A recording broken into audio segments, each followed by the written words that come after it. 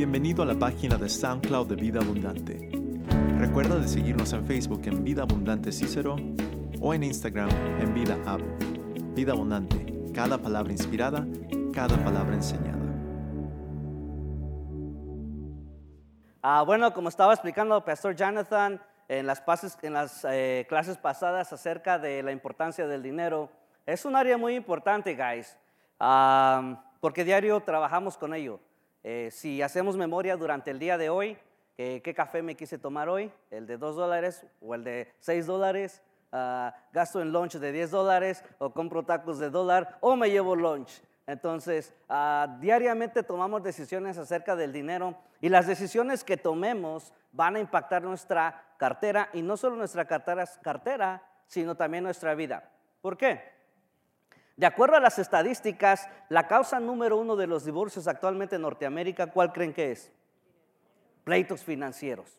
85% de las personas en las iglesias, estadísticamente, 85% no pueden salir de una emergencia sin endeudarse. Eso es, deja al otro 15% que sí. Y el 15% de las personas básicamente son las personas que aportan de una manera grande a las iglesias. Entonces, nos está indicando algo, ¿correcto? Me va a tocar hablar sobre el presupuesto. Es una área muy importante. Hemos escuchado tal vez en el pasado, ahorra dinero, haz un budget, haz un presupuesto. Pero en realidad, ¿cómo se hace un presupuesto? Y la palabra presupuesto, guys, no significa que estás quebrado. Yo antes pensaba y escuchaba, tal persona está en budget. Y yo creía, pues tal vez está quebrado.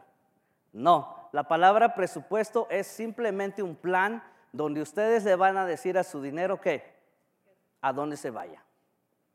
Entonces, junto con mi esposa hemos trabajado en el área de finanzas ya por 8 años, dando clases de finanzas aquí en Vida Abundante. Hemos podido ver cientos de familias siendo bendecidas pasando por estas clases. Guys, es increíble el cambio y el impacto que se está llevando en cada una de estas familias. Cuando me siento a escucharlos y me empiezan a platicar los cambios que han hecho, los logros que han logrado, que ya no hay fricción en el matrimonio, que ya se llevan mejor, que hay más comunicación, que los hijos están aprendiendo, que los hijos están invirtiendo, que están tomando decisiones diferentes. Wow, eso es tremendo. Porque antes se decía, los latinos son las personas más trabajadoras, pero las personas menos preparadas en el área de finanzas. Y yo creo que podemos cambiar esas generaciones. Que para mañana digan, los latinos se han levantado y les ha despertado ¿qué? Querer aprender sobre cómo funciona el dinero. Salir de punto A a punto Z, pero con un plan específico.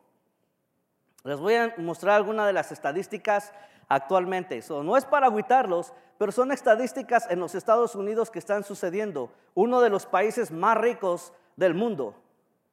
Pero igual dentro de uno de los países más ricos del mundo tenemos mucha deuda. Hay un desorden. ¿Por qué? Porque no hemos aprendido sobre cómo juega el dinero. Ahora, uno de cada tres estadounidenses, guys, no ha ahorrado nada para la jubilación. 1 de cada 3. That's a lot. Eso es bastante.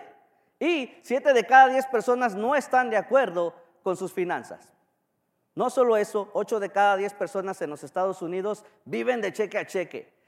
Un ejemplo, no es aquí, ¿verdad? Pero si hiciéramos 8 de cada 10 de ustedes viven de cheque a cheque, ¿es eso alarmante? Yeah. Increíble. 40% de las personas gastan hasta la mitad de sus ingresos en pura deuda, mensualmente. Por eso es que no nos alcanza. Por eso es que decimos, ¿dónde está mi dinero? Viene el tiempo de los taxes y dices, ¿dónde quedó mi dinero? ¿Qué fue de él? El 49% de las madres solteras en Estados Unidos viven en extrema pobreza. Se ha estimado que más o menos el 50% de los trabajadores tienen menos de $1,000 ahorrados en el banco. Más de la mitad de la gente en Estados Unidos no tiene más de $1,000 en una cuenta de banco. Y el 70% dicen que sentirían el impacto económico. El 70% de la población sentirían el impacto económico si perdieran a su primer proveedor o al esposo, que es el que trae el dinero, el que trae el ingreso o el billuyo. 95 millones de personas en los Estados Unidos, guys, no tienen seguro de vida. Por eso a veces vemos GoFundMe accounts, vamos a la church para que nos den algo, que nos cooperen. ¿Por qué? Porque nadie nos ha enseñado la importancia de prepararnos en esa área también. ¿Ustedes creen que en la high school nos van a enseñar a nuestros hijos cómo hacer un presupuesto? No. ¿Cuántos de aquí fueron a la secundaria aquí en Estados Unidos? Nos enseñaron a hacer un budget, cómo funcionan los taxes, cómo comprar una casa, cómo ahorrar en taxes, cómo abrir una corporación, cómo funciona todo eso, inversiones, cómo comprar un carro, cómo no endeudarte. Son las cosas elementales que necesitamos en la vida diaria, no nos las van a enseñar allí. Hicieron un examen en una high school. El 52% de los estudiantes, guys, reprobaron un examen básico de finanzas. 52% failed a test, a basic test. So eso nos indica que a nuestros hijos no les van a enseñar en esa área. ¿Por qué es importante enseñarles? Muchachos, 30 billones de dólares se pagan alrededor anualmente en gastos de sobregiro en bancos. Los bancos es una tercera parte del revenue que ellos ganan, que estamos pagando nosotros si no tenemos un orden en nuestras finanzas. Cada que usted se sobregira, ¿cuánto le cobran? I don't know, $35, $39. Y si no pagas, cuidado porque te lo empiezan a duplicar. 30 billones de dólares se han pagado, anualmente se pagan un average en cargos de sobregiro. Otra estadística nos dice que 69% de las personas actualmente en Estados Unidos se preocupan sobre los gastos médicos. No saben cómo lo van a hacer si tienen un gasto médico, cómo van a pagar esa deuda. ¿Cómo podemos ganar el juego del dinero si no lo sabemos? Si yo sacara un juego de mesa ahorita y les dijera a todos ustedes, vamos a jugar ese juego de mesa y ninguno de ustedes sabe las reglas, solamente yo, ¿cuáles son los chances que uno de ustedes me pueda ganar? Tal vez 50%. Pero de que yo voy a ganar, yo voy a ganar. En el dinero es lo mismo. Si no conozco las reglas del dinero, ¿cómo yo le puedo ganar? Voy a pasar toda mi vida trabajando, existiendo y viviendo. Muchos de nosotros dejamos nuestros países, guys. Muchos de nosotros nos expusimos, dejamos nuestras familias, trabajamos 40, 50, 60 horas a la semana, como para que al final digamos, ¿quién sabe dónde quedó mi dinero? No queremos que eso suceda. ¿Ustedes creen que el dinero es bueno o es malo?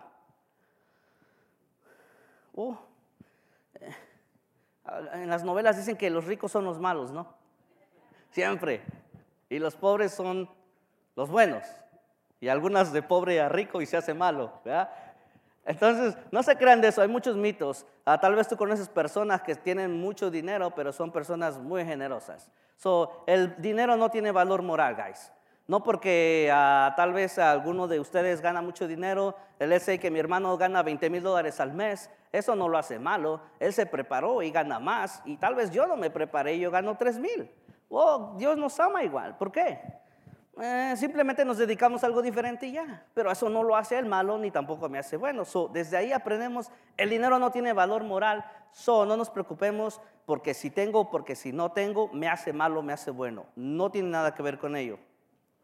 Si no controlan su dinero, la falta del dinero los va a controlar a ustedes. Y qué difícil es cuando la falta del dinero nos controla. ¿Por qué? Porque aunque salgamos de aquí gozosos, animosos, después de una prédica, excited, y volvemos a la realidad, dices, oh my God, como que Dios no me quiere escuchar. No, es que no hemos aprendido a cómo manejar en esa área. Tenemos que controlar el dinero. ¿Sabían que estadísticamente por eso ahora muchas de las personas se unen en unión libre? ¿Y saben por qué? No porque el gallo esté interesado en la girl que tiene dinero, o la muchacha en el muchacho, sino porque ambos por su cuenta no pueden solventar los gastos. ¿Qué dicen? vamos a juntarnos y pagamos la mitad y la mitad, aunque no se quieran. Eso es triste. Jonathan mencionó la otra vez algo acerca de ello. Eso está sucediendo. Entonces, por eso es la importancia de prepararte.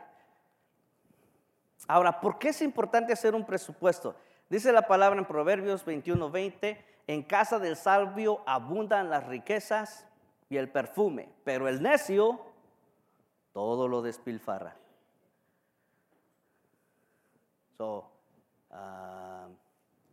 Han escuchado la historia de la hormiga, ¿verdad? La hormiga durante un periodo de tiempo almacena, porque en el invierno, ¿qué? No va a haber.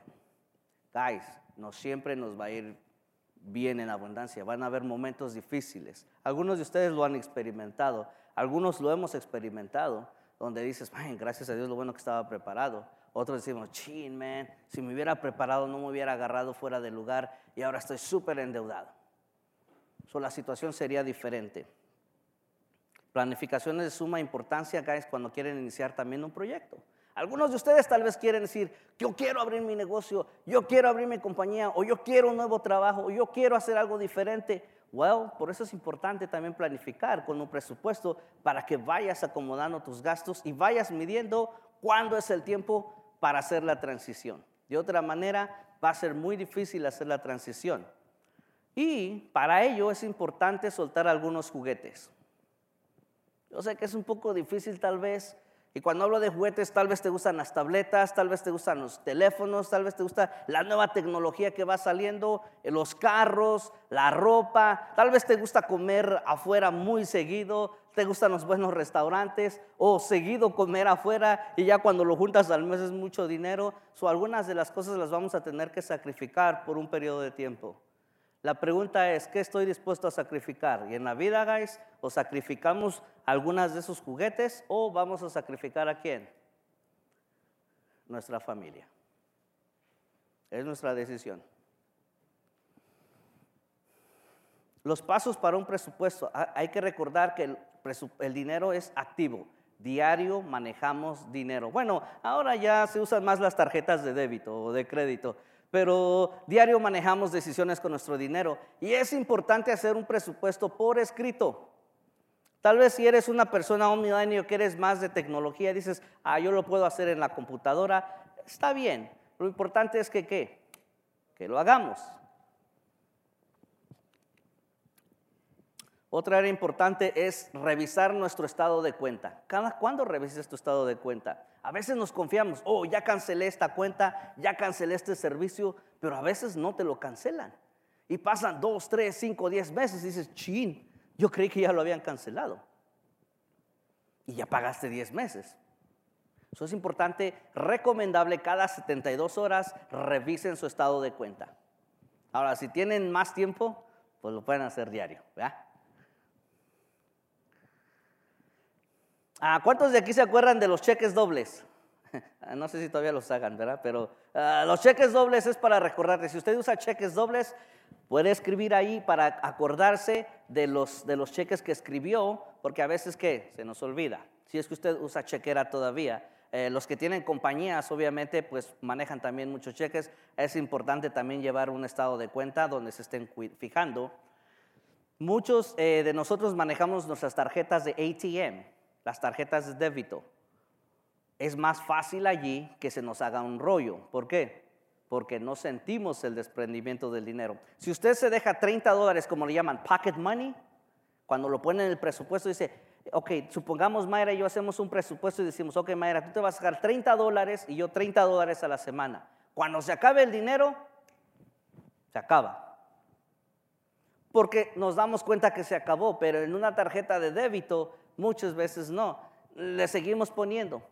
Y cuando tú te metes a tu historial, a tu cuenta de banco, dices, oh my God, ves cómo empiezan a salir los retiros, boom, boom, boom. Y quisieras que pararan, pero no van a parar. ¿Por qué? Porque le seguíamos pasando la tarjeta. Por eso es importante checar tener cuidado con el cajero automático de la manera que lo usamos. Los cargos por sobregiro, guys, son un signo de crisis y de desorden y hábitos que no hemos puesto atención sobre nuestro dinero. Tenemos que checar, si no nos vamos a sobregirar.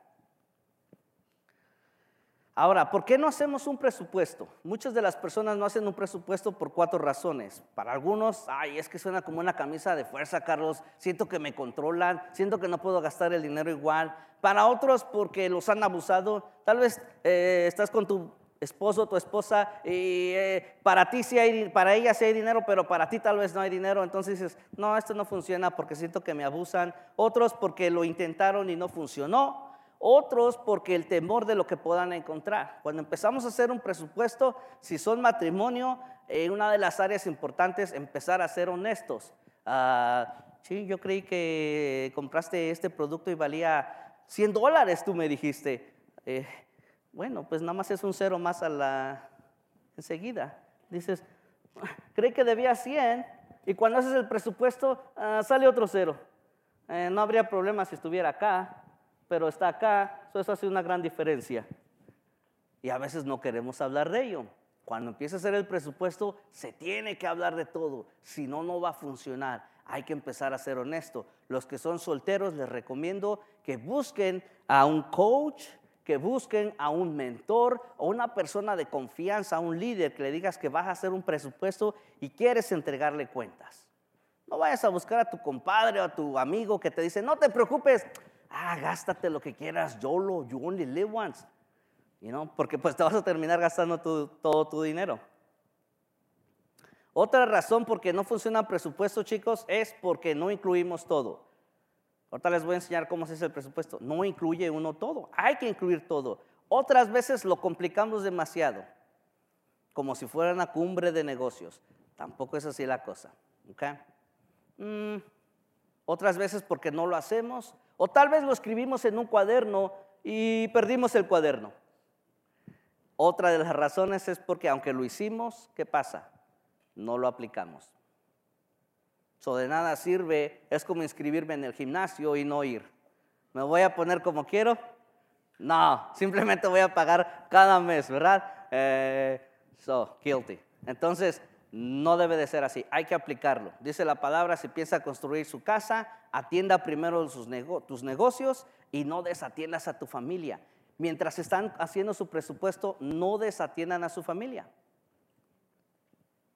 Acuérdense que los planes bien pensados, pura ganancia, pero los planes apresurados, ¿qué? Puro fracaso. Es importante planificar, no te dejes llevar por las emociones. Cuando vas a comprar algo mayor de $300, tienes que pensarlo. Dicen, a considerarlo con almohada, a platicarlo con tu esposa o tu esposo o con un amigo. Acuérdense que la gente no planea fracasar, pero fracasa ¿por qué? Porque no planea. ¿Y cuántos de aquí queremos tener éxito en nuestras finanzas? Que el día de mañana digas, wow, no me tengo que preocupar por la renta, no me tengo que preocupar porque si se me daña una llanta o algo del coche o el dentista para los niños. Imagínate que te duele una muela y no puedas ir a sacártela porque no tienes dinero en una cuenta de emergencia. That is crazy. Es doloroso. Entonces, es importante. Otra de las razones por las cuales tenemos que vivir bajo un presupuesto, guys, es porque cuando hacemos un plan por escrito, va a quitar va a eliminarte la sensación de sentirte culpable.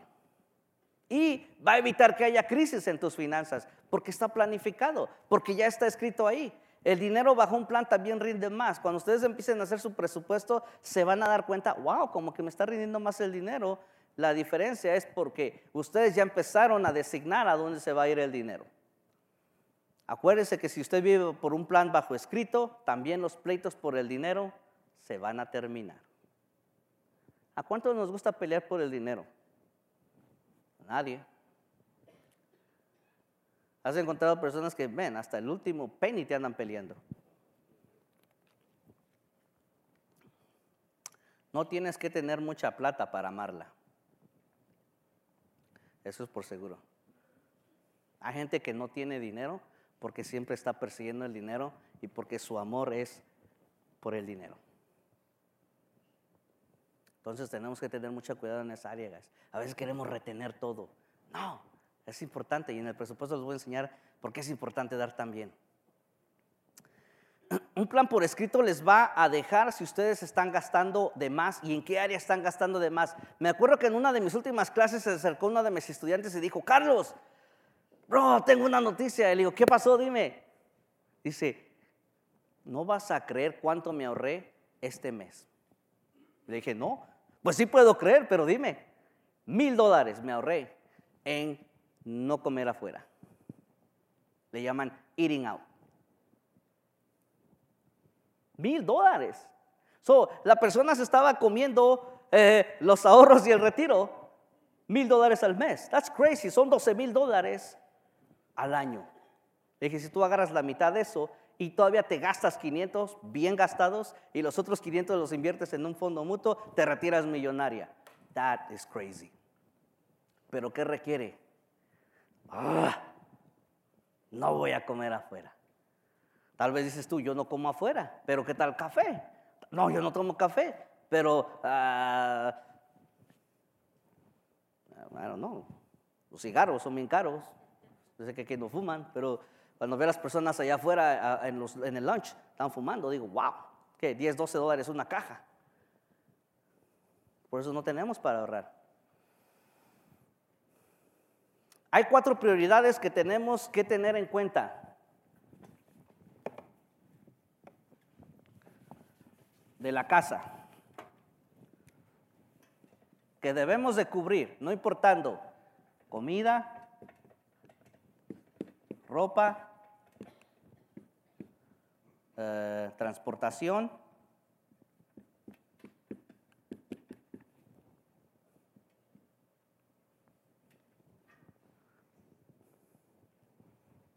y vivienda. Guys, estas son las 4 paredes que les va a dar a su familia una estabilidad emocional. Aun cuando la cosa se ponga difícil y dices, no sé si tengo para pagar mis deudas, esto es lo que vas a cubrir.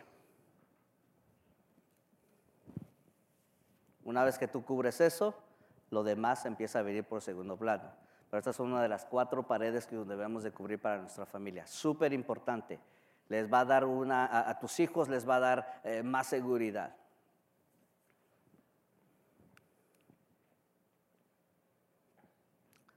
Tenemos que comenzar a tomar el control, guys, porque si no va a ser un desorden. Uno de los factores que nos controlan muchas veces son las cosas exteriores. ¿Cuántos de ustedes han escuchado a sus compañeros o personas hablar todo un día negativo? ¿Y qué es de lo que más hablan? De las cosas que no pueden controlar.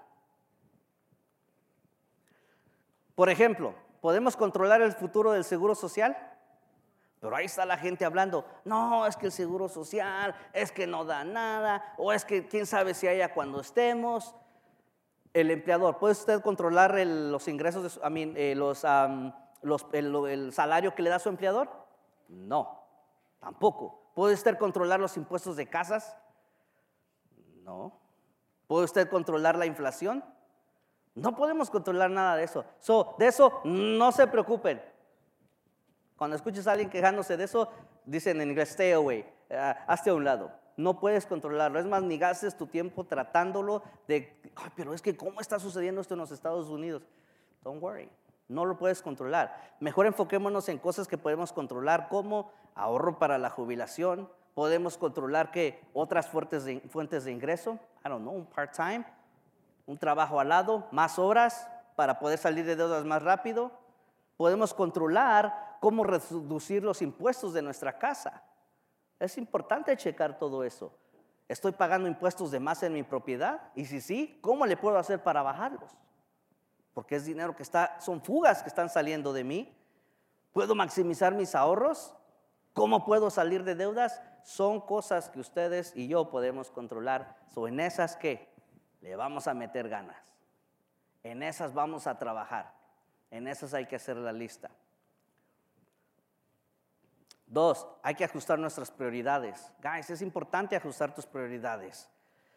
Si gana $10, gasta 9 y va a estar contento. Pero si gana 10 y gasta 11, pura tristeza. Y usualmente, ¿qué sucede? Si gano 10, gasto ¿qué? 11. Cambie su manera de pensar. ¿Sabían que las personas que han logrado hacer riqueza piensan de una manera diferente. Y una de las cosas que ellos tienen en común, guys, se llama live below your means. Vive por debajo de tus posibilidades. Los ingresos a veces son diferentes. Si un mes yo gano $3,000, pero mis gastos para cubrir toda mi casa es de $2,500, ¿cuánto me quedó? 500. ¿Qué hago con esos 500? Los puedo ahorrar. Y si el mes que viene gané 4,000, ahora me quedan 1,500. También lo ahorro. Ellos dicen, live below your means, es vive por debajo de tus posibilidades. Si solo necesitas esto, solo gastas eso. Y ahorra todo lo demás. Y en un año, tú vas a ver la cantidad que pudiste ahorrar. Pero ¿cuál es el problema cuando no tenemos un plan? Nos quemamos todo. Ya gané un poquito de dinero extra. Vamos por la plasma. Vamos por la TV. Vamos por esto. Can't, guys. Es importante vivir bajo nuestras posibilidades. Así es como vas a poder ahorrar. Hay que saber la diferencia entre deseo y necesidad. Hay cosas que deseamos, pero no las necesitamos. Hay cosas que necesitamos, muchas veces compramos más las que deseamos que las que no necesitamos. Y a veces ni las usamos y ya después las andamos malbaratando.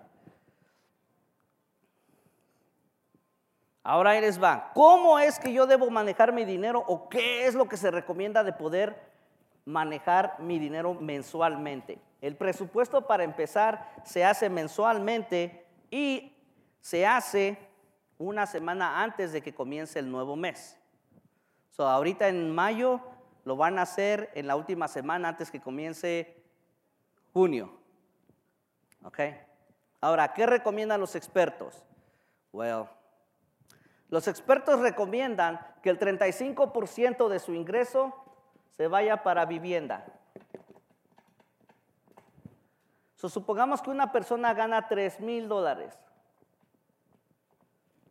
¿Cuál sería el 30%? El 35,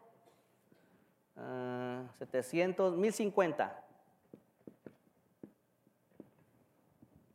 Vivienda. Y la vivienda, guys, va a incluir la casa, ya sea hipoteca, la renta, servicios públicos, el seguro de la casa. Si usted renta, debe tener seguro de inquilino, porque si se quema la casa o pasa algo, el dueño de la propiedad no es responsable y aunque usted los demande, no le van a pagar. Debe de tener seguro de rentero. Si usted es dueño de edificios, al rentero decirle, hey, tú debes tener tu propio tenants insurance porque mi seguro no te va a pagar si en caso sucede algo. Es completamente legal. Ese fue un tip para los que tienen propiedades o rentan. 35%, eso incluye, eso se iría en pura vivienda. Ahora, yo sé que las rentas son caras, pero a veces queremos rentar un depa de $2,000. ¿Ya cuánto me pasé? Si esta persona quisiera rentar un departamento de $2,000, ¿se pasó? Gana $3,000.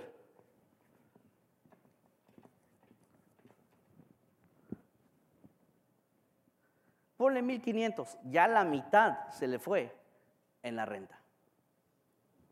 ¿Cómo no vamos a batallar? 20% se debe de ir en transporte. Ya sea el pago del coche, gasolina, si usan el tren, o la de la licencia, estacionamiento, transportación. 20% de su ingreso, en este caso esta familia serían $600. Si yo me compro una troconona que mi pago es $800 más la insurance de la troconona, tengo un gran problema. Es increíble a veces pagar más por la troca que por la renta.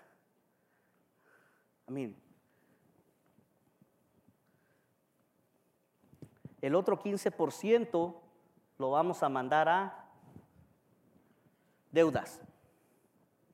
Yo no les digo, si usted no tiene deudas, no se vaya a endeudar, Carlos dijo que 15% de mi ingreso lo puedo mandar en deudas. Voy a ir a endeudarme porque no tengo ni una. No, aclaro en el video, no se endeuden, no deudas. Pero si tiene deudas, esto es lo que recomendable que no pase, el 15% de su ingreso en deudas. En este caso serían $450 en esta familia.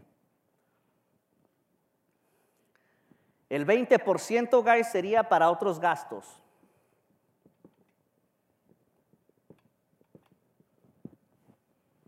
Que puede incluir, por ejemplo, lo que dan a la iglesia, donaciones, comida, vestimenta. Dices, tal vez no es mucho. Cuidado infantil. Yo sé que el cuidado infantil es muy caro. Ya no tengo yo nenes, pero por eso ya no voy a tener, porque son caros. Nada, no se crean. Serían $600 solamente en estos gastos. Boom. Maybe no es mucho, pero si no tiene deudas, ese 15% lo puede distribuir en las áreas que necesita. Hay que tratar de eliminar por eso las deudas. Y luego el 10% acá para ahorrar. Y el todo hace 100%.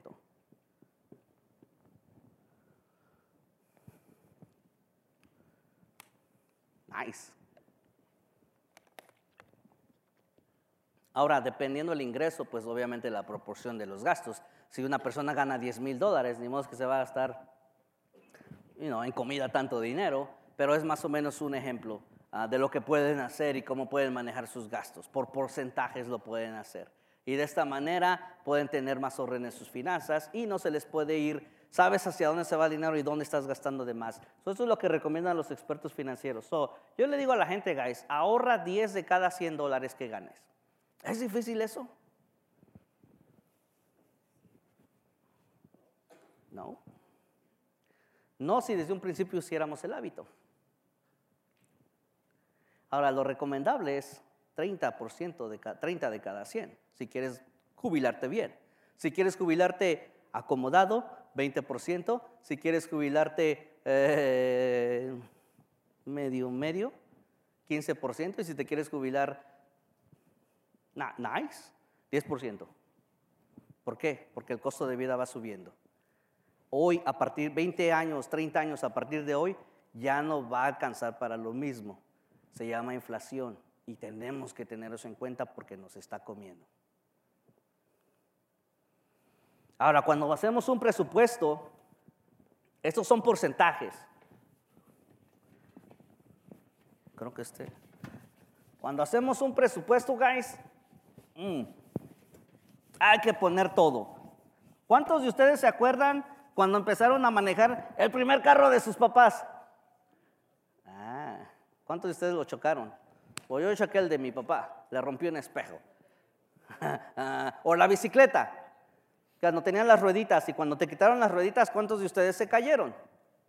¿Por qué? Porque empezábamos a practicar algo nuevo. En el presupuesto al principio no les va a funcionar, no les va a cuadrar como dicen. Van a poner sus gastos. Guys, yo lo sé.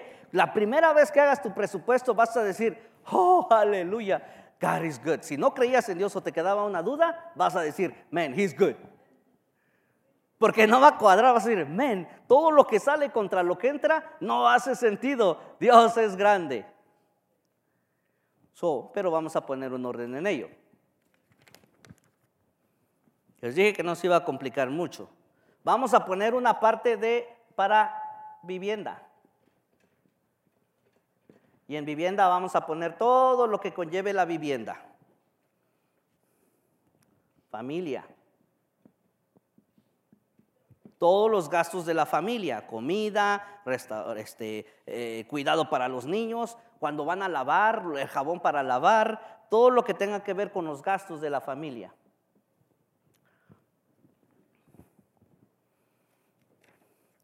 Dar. Usualmente en los presupuestos, cuando yo les doy la forma a los estudiantes, la primera parte que van a ver hasta arriba, ¿cuál creen que es? Giving, dar. Es mejor dar que recibir. Le digo, guys, tú quieres ser el que siempre da o el que siempre anda pidiendo. Your choice, tú decides. Yo prefiero ser ¿cuál? El que siempre está dando. Quiero que, de verdad, guys, que seas el que siempre está dando. Vamos a romper con esas cadenas. Aquí en el dar vas a poner lo que das en tu iglesia, si das a alguna asociación, si das a alguna organización non-profit, ahí vas a poner lo de dar. Luego, transportación. Ahí va todo lo que va de la transportación. El pago del carro, las placas, gasolina, aceite, llantas, todo eso va a ir debajo de aquí. Tenemos que ponerlo todo.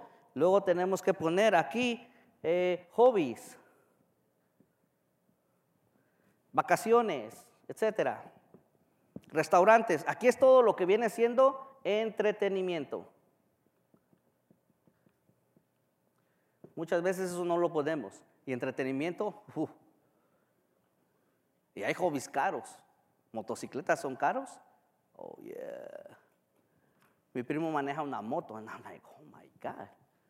Ni me quiero subir. Bueno, no sé andar en moto, pero es caro ese hobby. Lo bueno que está soltero ahorita el chavo. Deudas. Aquí vamos a poner todas las deudas. Aunque incluso la que le vamos al compadre, las de México. Guys, si usted debe a alguien, va donde van las deudas. Hay que poner todas las deudas allí. Seguros. Todos los seguros que usted tenga, seguro dental, seguro médico, seguro de vida, todo lo debe de poner en la parte de seguros también. Taxes. Todo lo que usted pague de taxes de la propiedad, etcétera. Si tiene 2 propiedades, taxes también de esa propiedad y ahorros. Ahora, la primera vez que usted haga, posiblemente le salió $4,000 que gasta y su ingreso es de $3,000. Quiere decir, le llaman el downfall, quiere decir que usted está $1,000 corto. Así va a salir al principio. Y no se agüiten. Den gracias a Dios. Pero de ahí vamos a empezar a mover las piezas. Y ustedes van a mover las piezas. ¿Qué puedo quitar? ¿Qué no necesito? Maybe no ocupo cable. Tal vez la moto está muy cara. El mantenimiento de eso es muy caro. Usted empieza a quitar cosas para que pueda, ¿qué? Usar el dinero en áreas que sí necesita usar. Entonces la importancia de un presupuesto. Usted le va a decir a su dinero dónde se vaya. El objetivo de un presupuesto al final es que si usted gana $3,000 al mes, $3,000 al mes se gasta. Y cuando hay dinero extra, ya sabe a dónde mandarlo. Pagar una deuda extra, que es lo primero que les digo y les enseño que ataquen.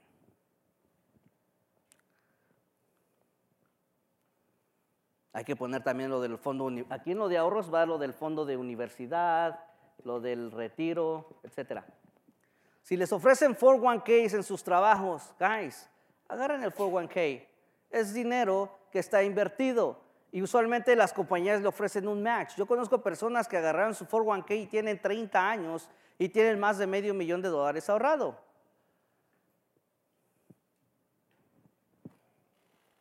Y mucho de ese dinero la compañía se lo regaló y lo invirtió. That is crazy. Los jóvenes que están aquí, pongan atención. Tú puedes acumular dinero si te pones las pilas y pones en operación lo que les estoy enseñando. Hubiese querido aprender esto hace muchos años atrás. Pero nunca es tarde. Nunca es tarde, guys. Ahora, en el poco tiempo que me queda, les voy a explicar un poquito sobre la importancia, la diferencia entre ahorrar e invertir. ¿Por qué tenemos que ahorrar en la vida? 1, para las compras. 2, para no pedir prestado. Si usted o yo estamos acostumbrados a pedir prestado porque se hacen hábitos, guys, we gotta stop. Tenemos que parar. 3, para las emergencias. Cada 10 años vamos a tener una emergencia estadísticamente hablando. No les estoy echando la sal, pero va a suceder. 4, para dar. Qué rico es dar. Cuando hayan camps aquí de los muchachos o matrimonios que van a una cena y tú digas, hey, yo puedo bendecir, yo puedo ayudar o puedo dar de mi tiempo a la iglesia. ¿Por qué? Porque tengo tiempo y tengo dinero. Por eso es importante ahorrar. Y la importancia de invertir, ¿por qué? ¿Para qué? La jubilación. ¿Algún día nos vamos a jubilar? Si no ahorramos para la jubilación, chicos, nunca se van a jubilar. La jubilación va a ser ¿qué? La caja cuando nos muéramos. 2, hay que ahorrar para el colegio. 3, hay que invertir, para el colegio. Hay que invertir para tener y para poder dar más. Y aquellos que quieren acumular riqueza, ¿por qué no? Les voy a enseñar cómo no tienes que ahorrar tanto dinero para hacerte millonario. Y no estamos hablando de dinero, sino de las decisiones que tomamos a diario. Si una persona, guys, quisiera ahorrar de aquí a los 67 años $500,000, lo único que tendría que ahorrar al mes serían $89 a la edad de 25 años. 80, guys, si alguien tiene aquí 25 años y tú empiezas desde ahorita a invertir $89 al mes, podrías tener a los 67 $500,000. $89 es mucho al mes, no. Ahora, si se me voy a esperar a los 35, tendrías que empezar con ¿cuánto? $224 al mes. Te esperaste 10 años, ahora tienes que ahorrar más. Si dices, me espero a los 45, tendrías que ahora poner ¿qué? $602. Y si me espero a los 55, $1,926. Y si me espero a los 65, too late. I'm sorry. Ahí sí no les puedo ayudar.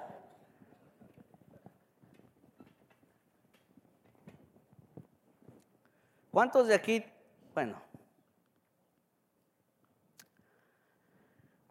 ¿Cuál es el estimado del pago de un auto en Estados Unidos? Al mes, más o menos, ¿cuánto paga alguien? 400. El average 480, pongámosle. Ya puedo borrar esto, ¿verdad?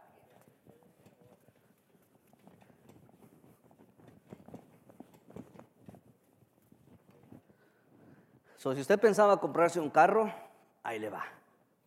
No lo haga. He tenido varias personas que me dicen, Carlos, ven, estaba en el dealer, casi firmo, y me acordé de ti. I'm like, it's okay.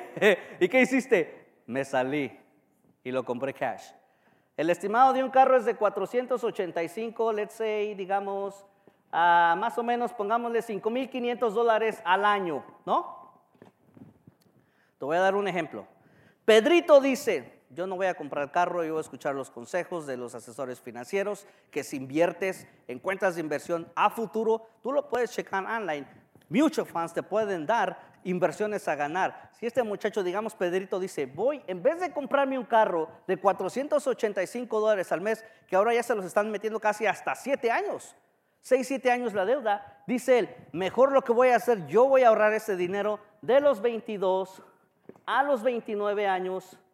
Ya a los 29 años, Pedrito, pues ya se casa, ya vienen responsabilidades, dice, ya no voy a ahorrar, voy a dejar mi dinero ahí. De los 29 a los 67, ¿saben cuánto tendría él?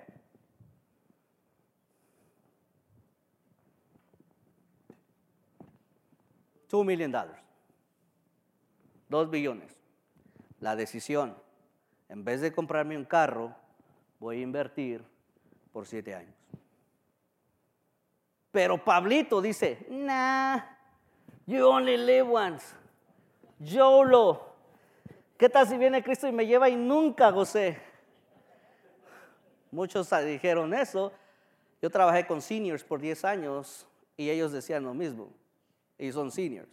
Tristemente, algunos sí ahorraron y siempre me aconsejaban, muchacho, ahorre. Al principio yo decía, pero gracias a Dios después aprendí y dije, sí, cierto, es importante ahorrar.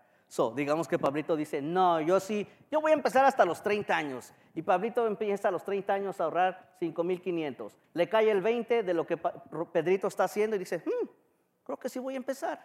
Empieza a los 29 y empieza a ahorrar $5,500. De los 30 años, a los 67, él tuvo que invertir $209,000 de su bolsa y solo ganó 1.8 millones. Este muchacho solo invirtió 44,000.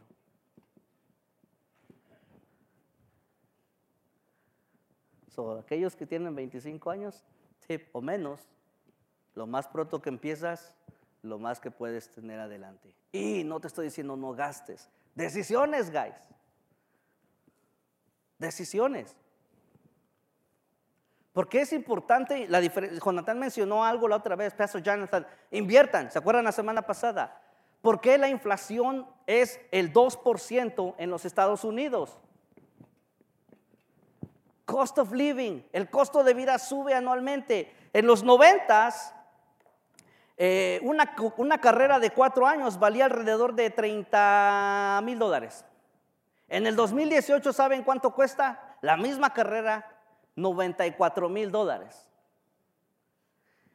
Una casa en los 90s valía $101,000. 2018, misma casa, $220,000. La gasolina, ¿cuántos se acuerdan poniendo gasolina de $1.89 en los 90s? En el 2018, $2.53. El estimado de un coche costaba en los 90s $9,000. En el 2018, $33,000. Mantener un hijo, $120,000. Actualmente en el 2018, $245,000 por niño. No ofenden a nadie, ¿ok?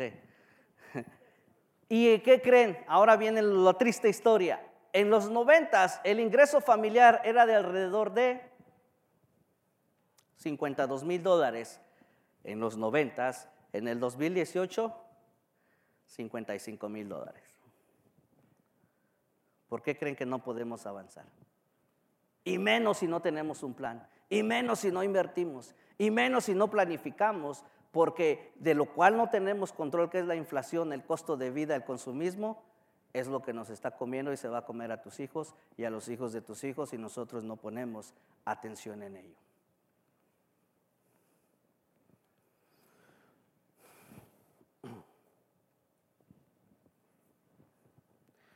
Cuando lleguemos a la jubilación vamos a tener 3 ingresos, estoy por terminar. 1 es el seguro social, 2 van a ser las pensiones y 3 los ahorros personales. Para cuando estimado, maybe el 2035 tal vez no haya Social Security, probablemente sí, probablemente no, pero ¿cuánto nos dan? $600, $800. La gente actualmente retirada está entre, ¿compro mis pastillas o cómo? Las pensiones, 95% de las compañías ya no dan pensiones, guys. ¿Cuánto yo ahorré o invertí durante los años de mi vida trabajando? Eso va a marcar una diferencia. La razón por la que la gente no ahorra, guys, porque tienen muchas deudas, porque gastan más de lo que ganan, porque no hacen un presupuesto y porque no tienen un plan. Ya les di unas herramientas. Mañana vamos a comenzar unas clases de finanzas. Voy a entrar en detalle en cada una de las clases. Son como 6, 8 clases, detalladas cada una de ellas. Pero esto solamente, como explicaba Pastor Jonathan, la importancia de hacer un presupuesto, cómo lo están haciendo, cómo lo deben de hacer.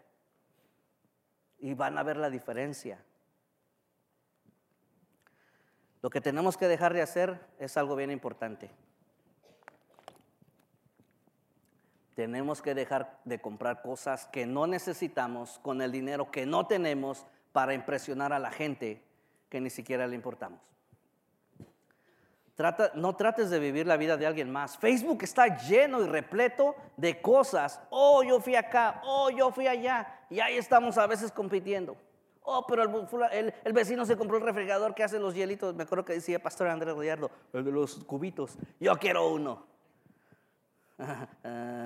Ni usamos hielos, baby. Okay? Si compras cosas que no necesitas, vas a comprar mañana las cosas. Vas a tener que vender mañana las cosas que sí necesitas. Es importante, guys, prepárense, planifiquen, sean de bendición. Hay que ser agradecidos con Dios por todo lo que Él nos da. Es súper importante. Entonces, esta fue la clase que les tenía preparada para hoy. Es sobre planificar, sobre el presupuesto. Guys, tenemos que ir contracorriente. Ese mundo nos está jalando. Y no necesariamente por no estar en Él. Muchas veces, y les acabo de enseñar estadísticas, por lo que estamos gastando, por lo que estamos dejando ir. Si una persona, fíjense, si usted ganó $50,000 al año, en 5 años usted ganó $250,000. La pregunta es, ¿cuánto dinero tengo de ese $250,000? Cash. Si yo quiero que los 5 años que vienen se vean diferentes, tengo que hacer algo diferente. Guys, mañana comenzamos las clases de finanzas a las 7 de la noche. Los que todavía quieran registrarse, tenemos algo de cupo todavía allí. Fue un honor y un gusto haber estado aquí con ustedes. Gracias, Pastor Jonathan, por la oportunidad. Gracias por la oportunidad, guys. Estamos para servirles, para ayudarles, y en lo que podamos, aquí vamos a estar. Buenas noches.